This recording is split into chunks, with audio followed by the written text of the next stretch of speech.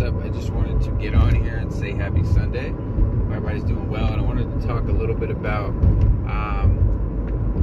lack of communication and expectation and just assuming and where it comes from, because I think assumptions come from, or they stem from, lack of communication. When you don't establish what's expected, you assume.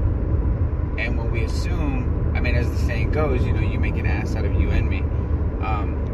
And really one thing that I think people don't realize is the fact that when they are assuming, it's because they don't know what's expected of the other person.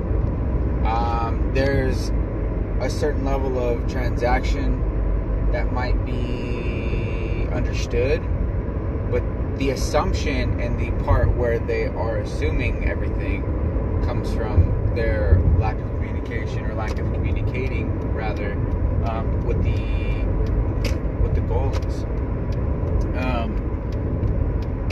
And so, like, for example, let's say, even like with kids will start acting up in the store or whatever, what have you. If you have kids, you understand, your kids will start acting up and assuming that they can do certain things when you don't communicate effectively what is expected of them when, like, upon walking into the store. So instead of, and it's a two-way streak, you know what I mean? Like, it's got to be understood between both parties, and it could be you not effectively communicating, or it could be them not effectively communicating. And by them effectively communicating, like if you're trying to get something across to them, they cannot be effectively communicating with you, whether or not that works for them, or coming to some sort of compromising factor. Saying yes, okay, I understand, or this or that. It's got to be very understood and very specific. And the goal has to be mutual. Because if it's differentiating, then one person might start to assume while the other person is kind of just left there, in the dark a little bit. But yeah, like going back to the kid thing, like when the kids are in the store, if you think about it, and they don't know, like if you haven't established, hey, look, we're going into the store, you are not allowed to touch anything, you're not allowed to ask for anything, and you have to maintain a good behavior and a good sense of poise while in the store. Don't get impatient. Don't be, messing with everything. You know what I mean? And when a kid kind of knows and is understood, like, hey, okay, this is what is expected of me, and you ask them, like, what is expected of you when we go into the store? More often than not, they will abide by that, just depending on how you came across in the communication. If it was effective and they understood and they said, yes, I understand, and this is what is expected of me, then you reference that as soon as they start to get out of line in the store or something. And the same thing kind of goes with even just the workplace. If a boss, or if you're a business owner and you're not effectively communicating with your employees the exact, like, if you're not being transparent and open about what is expected, not only of the employee, but expected of you as the business owner and expected of the company. So, like, going back to the kid thing, if you were to say, like, look, we are coming in here to get some groceries because we need to eat, and we need to be able to get things in a very efficient manner, and we need to not waste any time. So, with that being said, that's the goal. In order to contribute to that, we need you to agree on these terms of what's expected of you, which goes back to what's expected. And if not, then we need to come to some sort of compromise. Otherwise, there's just going to be so much friction when we go in there. We're going to be frustrated. We're going to rush things. Things are going to get missed. We're going to get angry, frustrated, and it just trickles. And everything trickles. If it starts from the top, I mean, you could have a strong foundation, but everything trickles from the top. So you've got to, like, be able to seal these holes and these patches right away. Otherwise, you're playing defense the whole time. And I'm sure if you're a parent, you understand what I mean by saying playing defense. with your kids in the store. Like, and you've got to be very proactive with the way that you conduct your business if that's what you're doing as well. So, you know, if you're overseeing even just a few people or a few hundred people or whatever, you've got to at least be transparent and very over communicating. Like, you got to overly communicate the goal of the business. You've got to overly communicate where you guys are at and what is expected. You guys got to continue that that level of communication. Most people don't continue that level of communication consistently, so things do get left behind. Things do get missed. Things don't get talked about. So what happens when that happens? Because when that happens, which I'm sure you've experienced because I experienced it too, when you don't effectively communicate, things are missed, things are assumed okay when they're really not. So what I mean is, you start to expect more from the other person. If you are not talking with somebody and you're in that kind of relationship where you're kind of like estranged or whatever because you haven't spoken to that, if it's a family member or an old friend or something like that,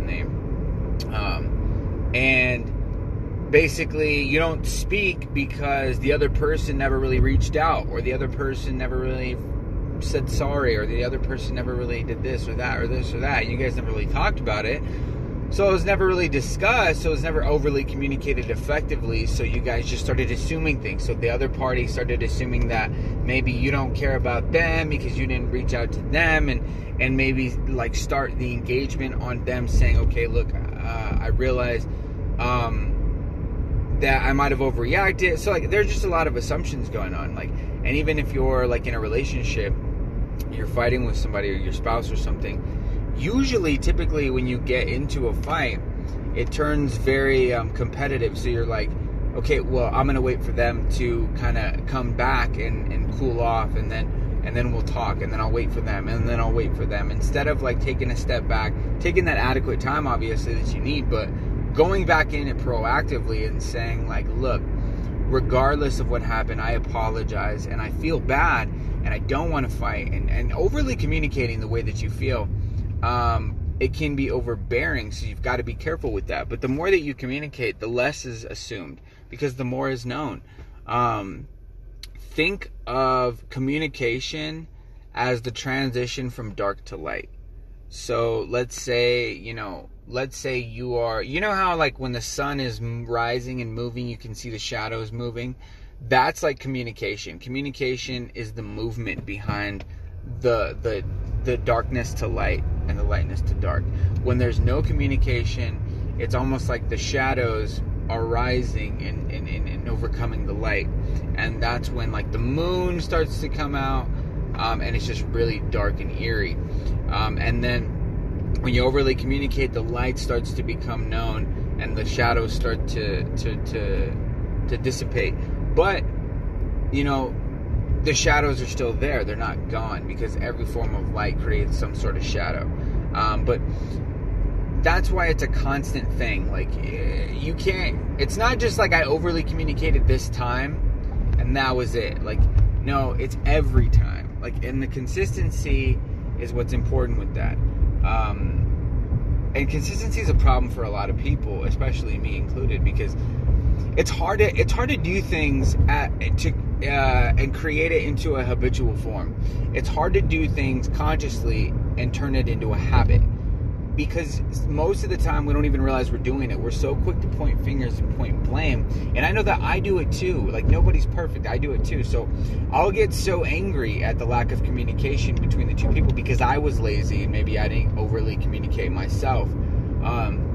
So I get like kind of like emotional in the moment, let that overturn me. And I even talked about just being reactive yesterday as well. But I get to these modes where, like, you know, I am reactive and I start to blame the other person. Excuse me. I start to blame the other person as opposed to pointing the finger at myself and saying, like, man, did I let them know that I was doing this? Did I let them know that I was thinking this way? Did I let them know what my thoughts were? Did I overly communicate my sense of thing? No, I didn't. And there's like ways to go about it. There's nuances, as there always are, in between. Like, don't overly communicate certain things, you know what I mean? Like, because